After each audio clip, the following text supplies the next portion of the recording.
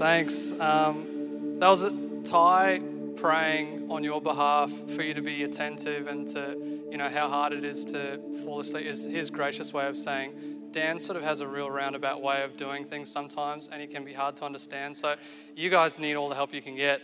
But thank you, bro. I really appreciate that. We're in a series actually. The Alpha, we've been doing the Alpha series here in the evenings and we've covered a bit of ground. I had a bit of a scare actually at the 4 p.m. when I was about to preach there, and my boss for the moment, while Nathan's away, Andrew came to me and said, "What are you preaching on again? The Holy Spirit?" And I was like, "Oh my goodness, that's not the topic that I did."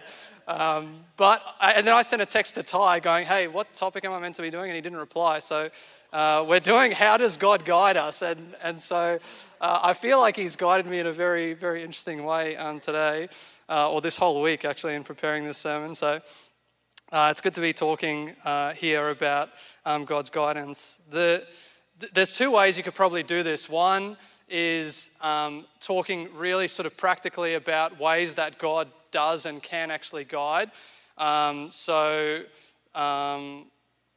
Trav talked last week about Scripture and that being predominantly the main way that God does communicate to us. Then there's the Spirit of God speaking and leading and compelling us. There's wise counsel people who we trust and we know in relationship with God who can speak into our lives. And then there's also circumstance, just things, the way they pan out, like me getting confused about what I was meant to be preaching on tonight. And then I hope, being the very word that God wants to speak to us. So there are different ways that God can speak and does speak. But instead of actually highlighting those different things and talking about ways that God can do it, I thought it'd be great tonight for it to be a prompt towards faith, actually a prompt towards trusting that God is actually guiding you, rather than just talking about ways that he might do that. To sort of raise up or speak a word that will prompt faith in you to actually go, yes, I believe that God is guiding me. I trust him.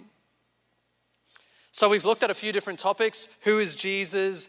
Why did Jesus die? Prayer, faith. We looked at the Bible. So I think we're actually well equipped to go into a really good, grounded discussion on on how God is actually guiding us. But to start off, I think it'd be we definitely need to do a bit of groundwork on what things should actually be, how they were intended, what God's intention is for us, how he intended things to be. I don't know if you ever thought, maybe this is just me, and this is, hopefully it makes some sort of sense, but have you ever wondered how incredible it would be to actually be good? Like, right at the core of your being, to be good. I don't just mean like to be good at something or to learn to do something well or to have the ability to choose to do something good in a particular situation or to do good things. I mean to actually be good right at the heart of who you are. God's obviously guiding tonight because the passage I had here, Matthew 7:17-20, Jesus is saying, every tree bears good fruit, and a good tree cannot bear bad fruit. So have you ever thought about what sort of freedom there would be in actually being good at your core? If you think about God, God is the only one who is good. Jesus tells us this.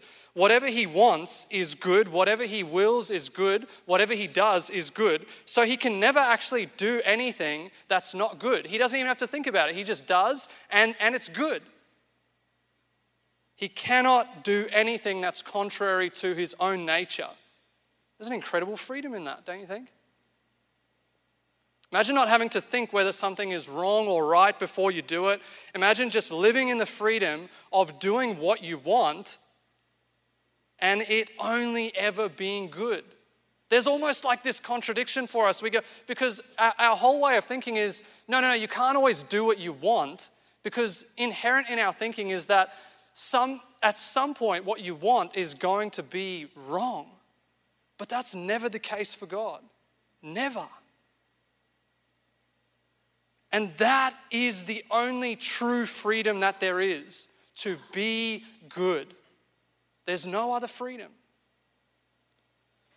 What's so beautiful, in fact, about God creating humans is that his intention for us is to be his image, to somehow to participate in his goodness, for us to be good at the very core of our being, not because we're good of ourselves, but because he is at the core of our being, living through us.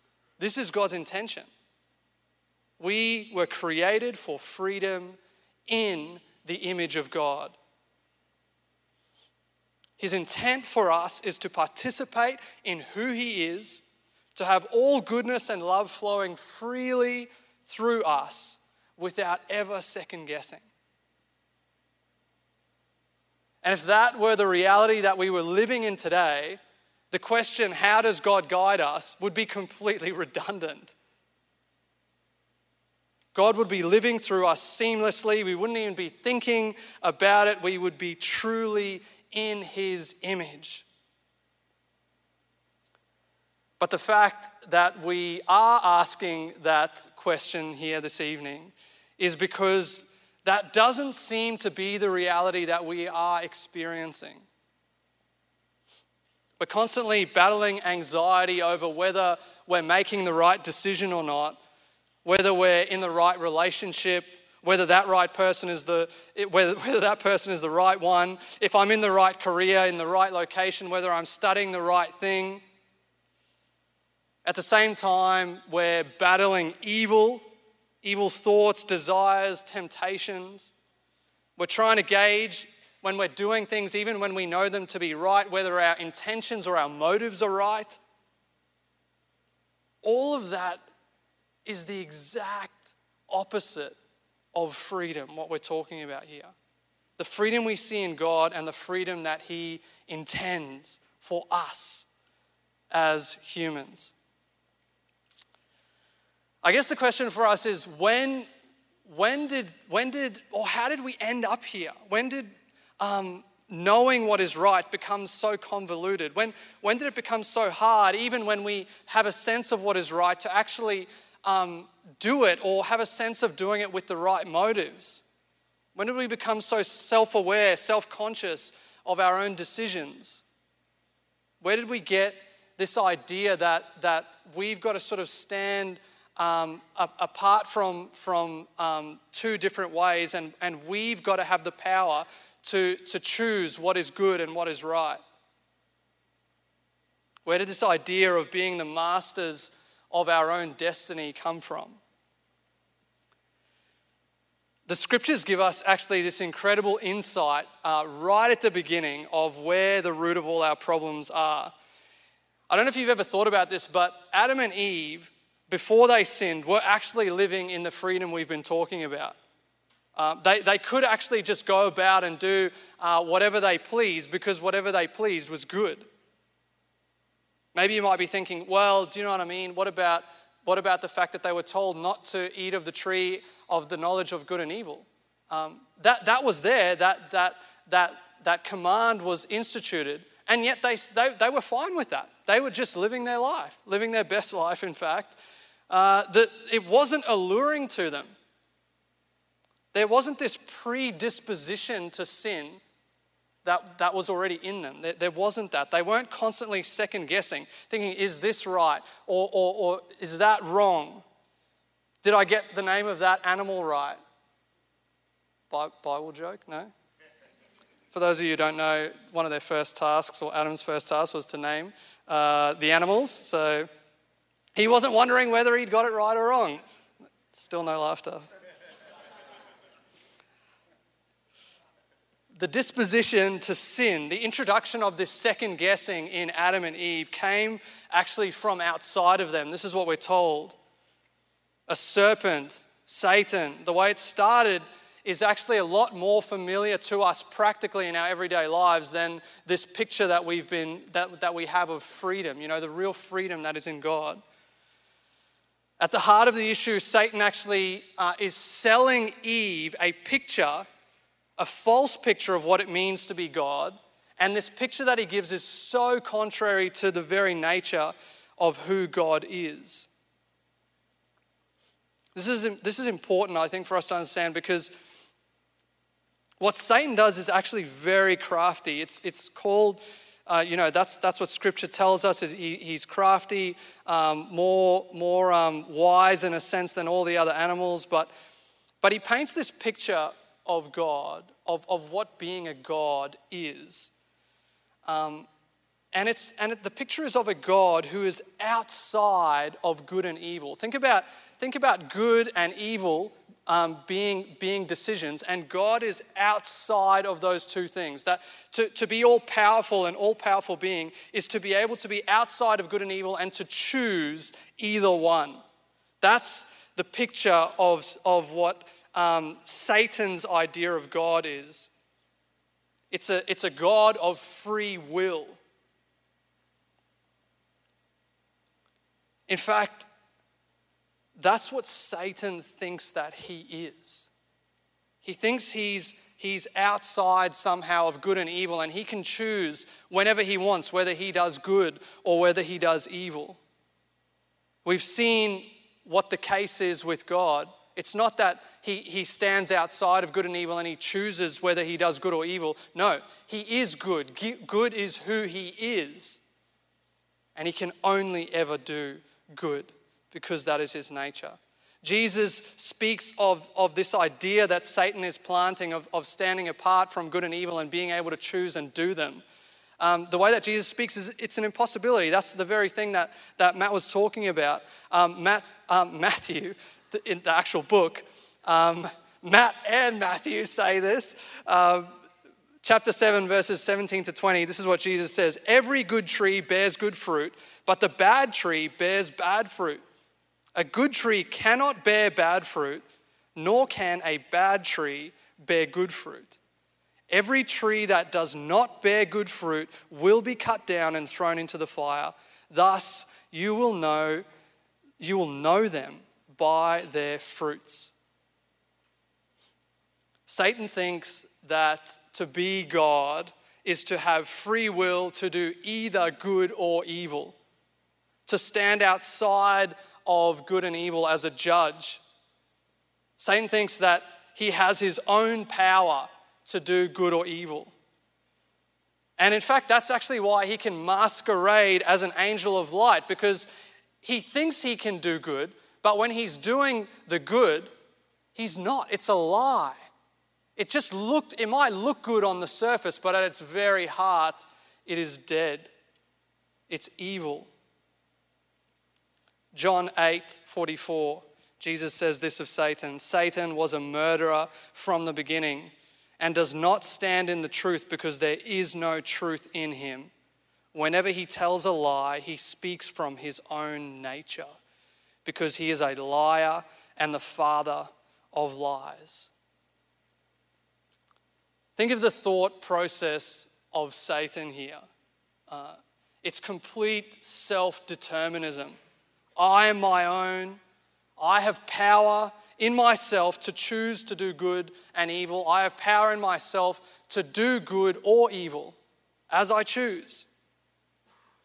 But that is not who God is.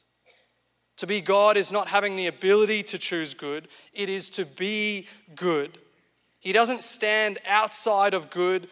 Good is defined by who God is. It is impossible for God to lie or act contrary to who he is.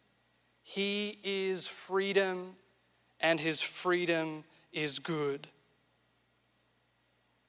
The true God is free in his goodness.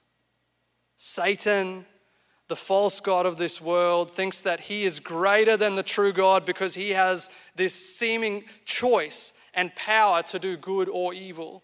Because he thinks that is the very reason that he's a slave to his own lie. Our dilemma of choice actually comes directly from Satan. Throughout human history, we've never been able to shake this idea that if we just were to know what is right to do, if we just have that knowledge, then we will have the power to do it. We'll do it. As if we were this impartial person that can logically assess what is good and evil and then has power in themselves to do the good. At the heart of this thinking is actually Satan. He's the one who thinks that it's possible to be an objective viewer and to make a determination ourselves whether something is good or not, and then have the power to do either one. For us to think in that way is to actually receive the lie of Satan. Human nature hinges on either the truth of God or the lie of Satan. We will be like the ones we believe, either God or Satan. Not because we ourselves can act in accordance with who they are, as if we see God there and Satan there, and then we conform ourselves to their image, but because the one you believe in begins to manifest their nature in you. In fact, it's even more entrenched than that. The Bible talks about this in absolute terms of being a slave. It's not a choice anymore whether you do right or wrong.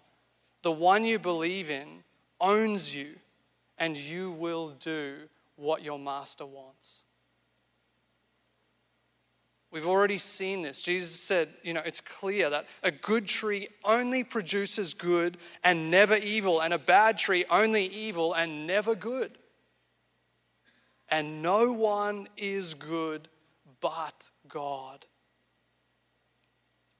Paul goes even further and says, if sin is your master, which seems to be this default state that we're in, then you're effectively the walking dead.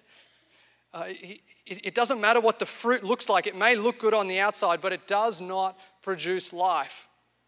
On the other hand, if God is your master, then you are alive in Christ. This is what he says in Ephesians 2, 1-3. You were dead through the trespasses and sins in which you once walked, following the course of this world, following the ruler of the power of the air, the spirit that is now at work among those who are disobedient. All of us once lived among them in the passions of our flesh, doing the will of flesh and senses, and we were by nature children of wrath, like everyone else. Jesus in John 8, 34-36 says, truly, truly, I say to you, everyone who commits sin is a slave of sin. Now the slave does not remain in the house forever, but the Son does remain forever.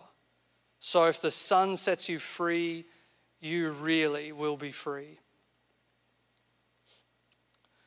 Those who set themselves as outside of good and evil, as if they could choose sin one moment and then choose to do good the next, are actually deceived. To think that we have power to know good and evil and then to enter into them of ourselves is not freedom. It's actually an indicator that we are slaves to evil. A will, this is what the picture that Paul paints, a will that is a slave to righteousness, that is devoted in service to God, is perfect freedom. A will that only ever does good from the heart, not because it can see good from the outside and then choose it. with its own power to do it, but because good, the very person of God, is at the center of who you are. That is freedom. To love God and always do what you want, and for it to always be right.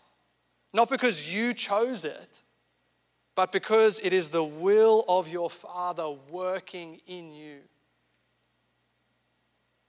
That is the will of a child of God, of the image of God. And we see this actually clearly in Jesus, who is the perfect image of the invisible God. We've got to be really clear here.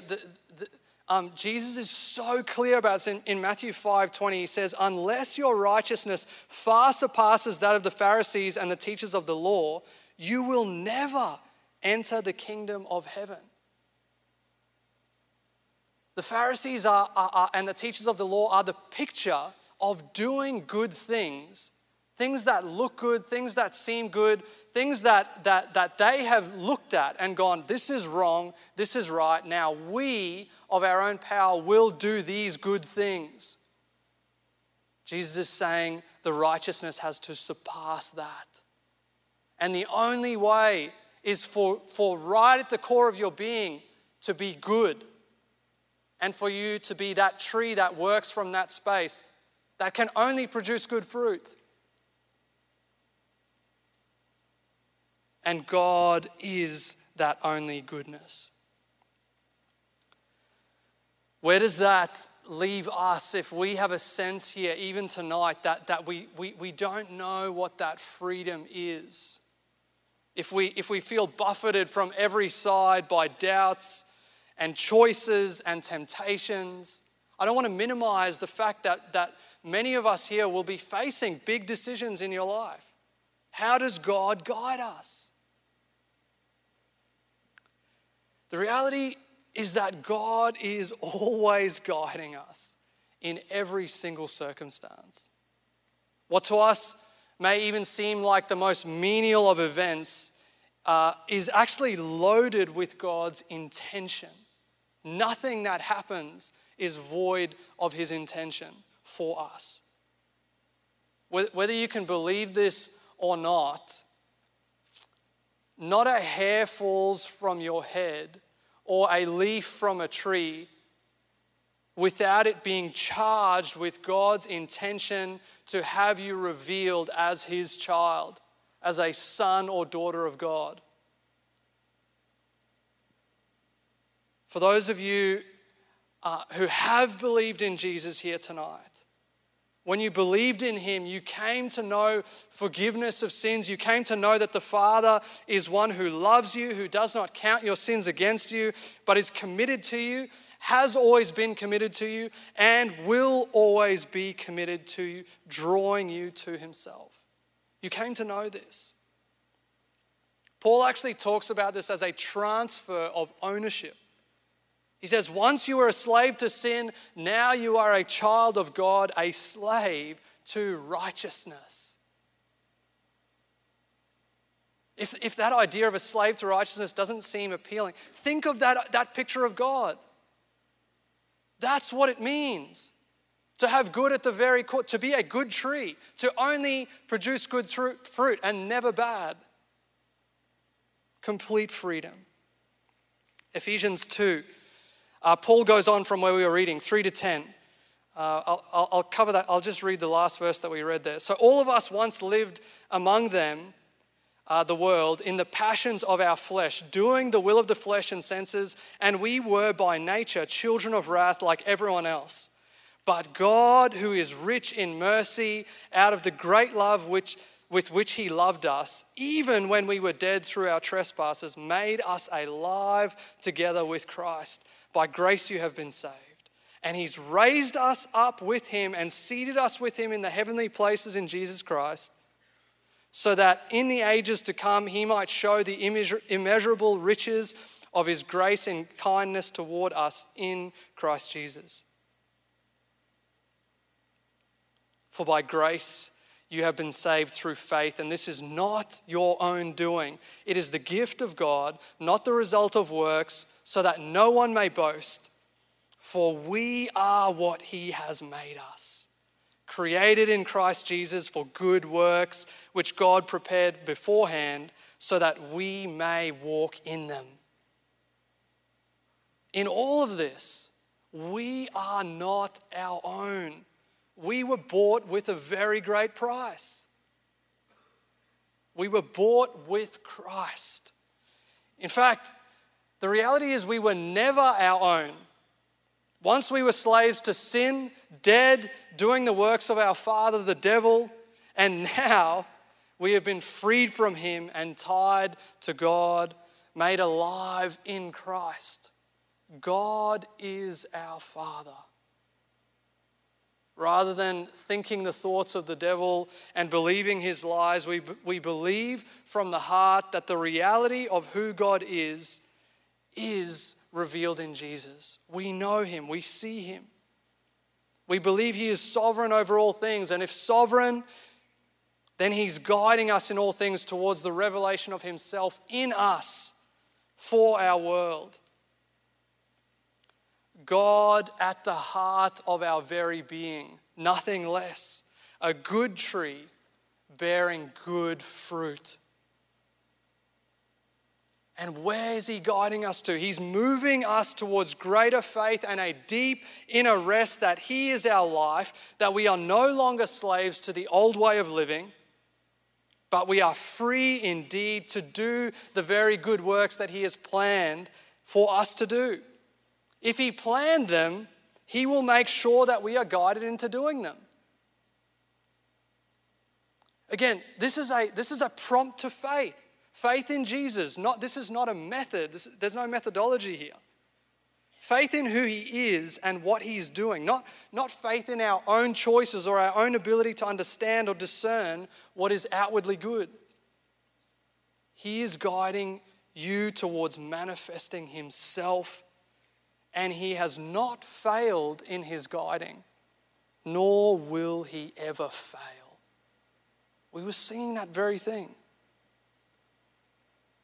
Faith in Jesus is faith in him as our forgiveness, as our very good, as our life. He is our way. He is our salvation. Those who have come to put your trust in him, you know these things. And if that's the case, then you can already continue to walk by faith that he is everything good in you, that you have been transferred from the kingdom of darkness into the kingdom of life and light.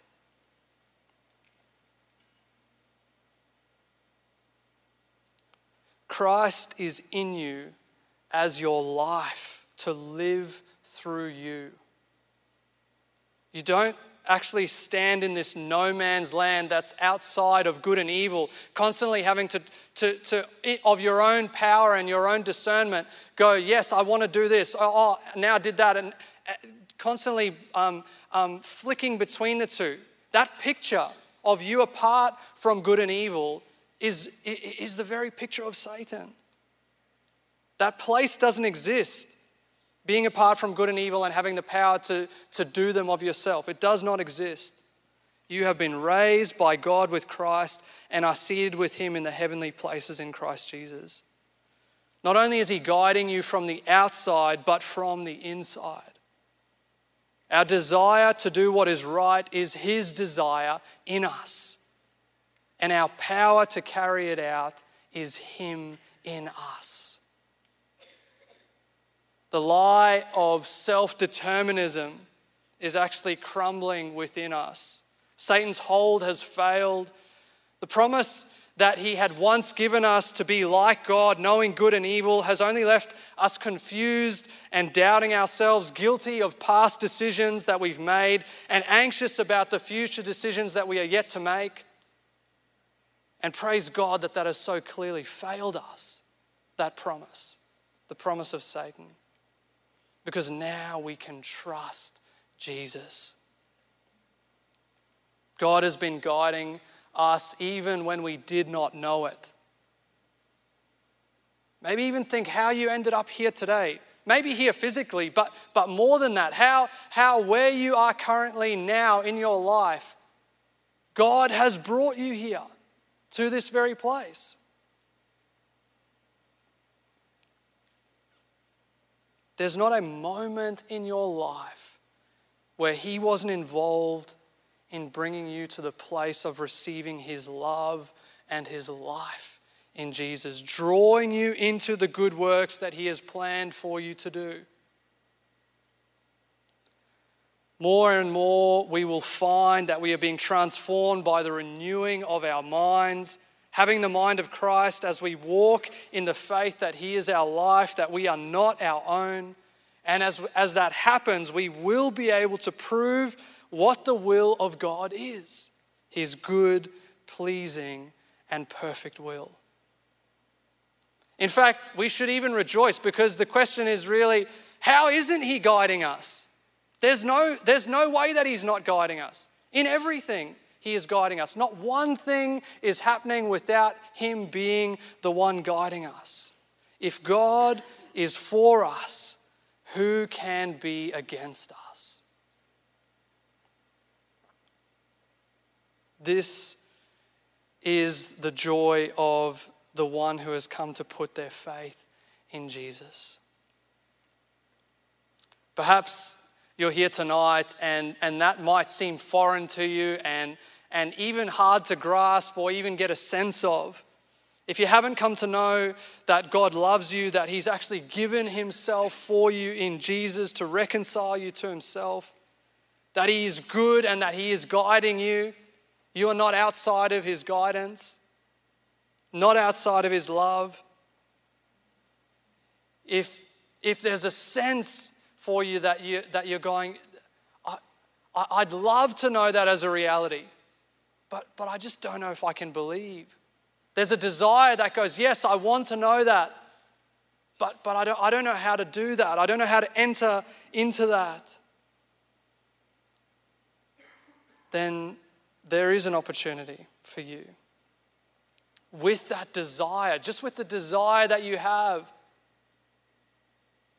to cast yourself in your heart, just to maybe you believe, but it's a belief against belief, or a belief against hope in a sense. Maybe it seems so small. Just with whatever you have, to put your trust in Him, to believe that He has done everything required for you to know forgiveness, for you to know His love, and more than that, for you to know good, His very person, His life at the core of your being. He has been guiding you toward giving up trust in yourself to put your trust in Him. Proverbs 3:5-6, a beautiful passage, says this: trust in the Lord with all your heart and lean not on your own understanding. Maybe it feels like you don't understand. That's fine, don't worry about that. In all your ways, submit to Him and He will direct your path. So whether you have known Him, whether you know Him now, whether your faith is in Him, or whether it's not, and there's just a desire there for it to be. As we worship, as we come to cast ourselves on Him as our life, to renew that faith. We've done that already in communion, but let's continue to do that. Let's not stop doing that. Our whole lives are faith. We will walk by faith, not by sight. Let's not start with faith. Let's not start in the Spirit and then move back to that old way of thinking that we have to determine, like we're self-determinate beings trying to sort things out ourselves, trying to see what's good and what's right ourselves and then do them ourselves. Let's not fall back into that way of thinking. Let's not try to perfect in the flesh what was started in the Spirit. So as we worship, let's cast ourselves on Him. Put your faith in recognizing and realizing and reckoning that you are dead to sin in Christ and alive to God in Christ Jesus. That is the beauty that we're invited into and asked, pleaded with even, to step into and to enter into the reality of. And so let's do that. Let's pray and then we'll worship. And you can do that in your heart as you worship. Put your faith in him as your life, Jesus Christ. Father, we come to you. Father is what we say. Abba, Father. Our spirits cry it. You are our life. You are at the heart of everything. You alone are good. There is no tree apart from you that can produce good fruit. And yet you planned for good works to be done by us in advance. And that must mean that you are at the center of all of that. You at the center of our life. You as our life. And we see that very reality in Christ Jesus, who reconciles us to you. Forgiveness of sins. Cutting us off from the old way.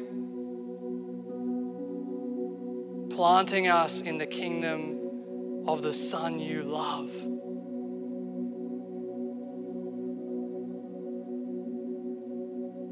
We want to know this reality in all its fullness. Give us eyes to see. Dispel the lie of Satan that wants us to concern ourselves with striving, with trying to come to grips with who you are in our own understanding and then putting forth our own effort. No. Free us from that. In Jesus' name. We want to know all of the power of who you are in us as our life. We want to say, along with Paul, in fact, we say it now. We declare that we have been crucified with Christ, and nevertheless we live, yet not us, but you who live in us. May it be so. In Jesus' name, amen. Amen. Let's stand together and put our faith in him as we worship. Let's do that.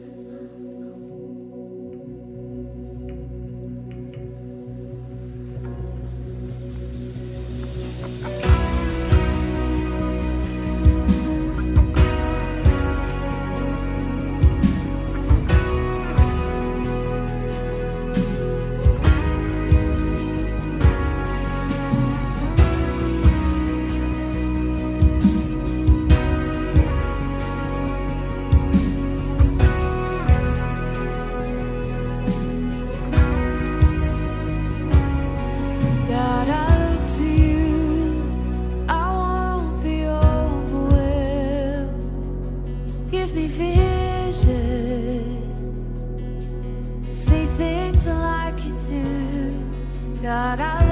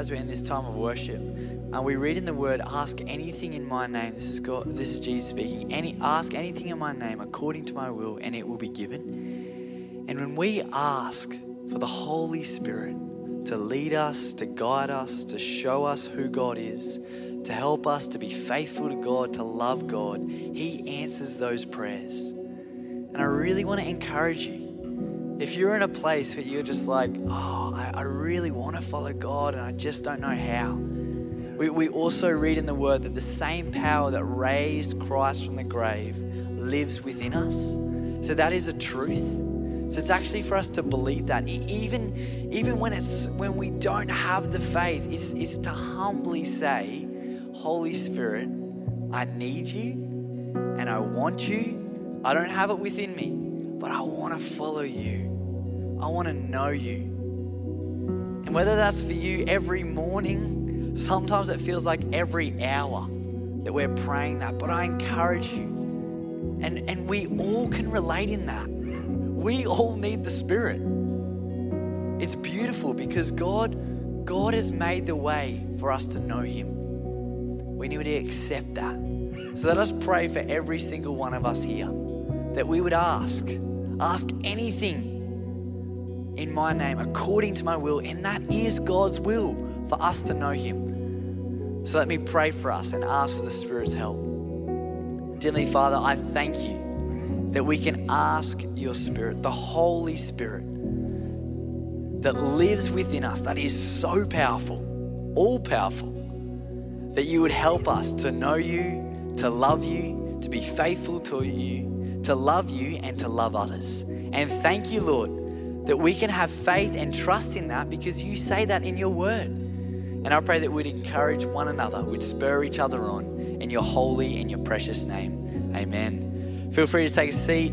It's been awesome to have you at church. I did want to say too, if there's anything, just as you're here tonight, there's things that you want prayer for. Maybe in your life, you're really wanting to seek God and have his guidance in all areas of your life, to know him, to know what that looks like, to follow him. We'd love to pray for you. So there's a crew down at the prayer lounge. So if you'd love to head back, they would love to pray for you.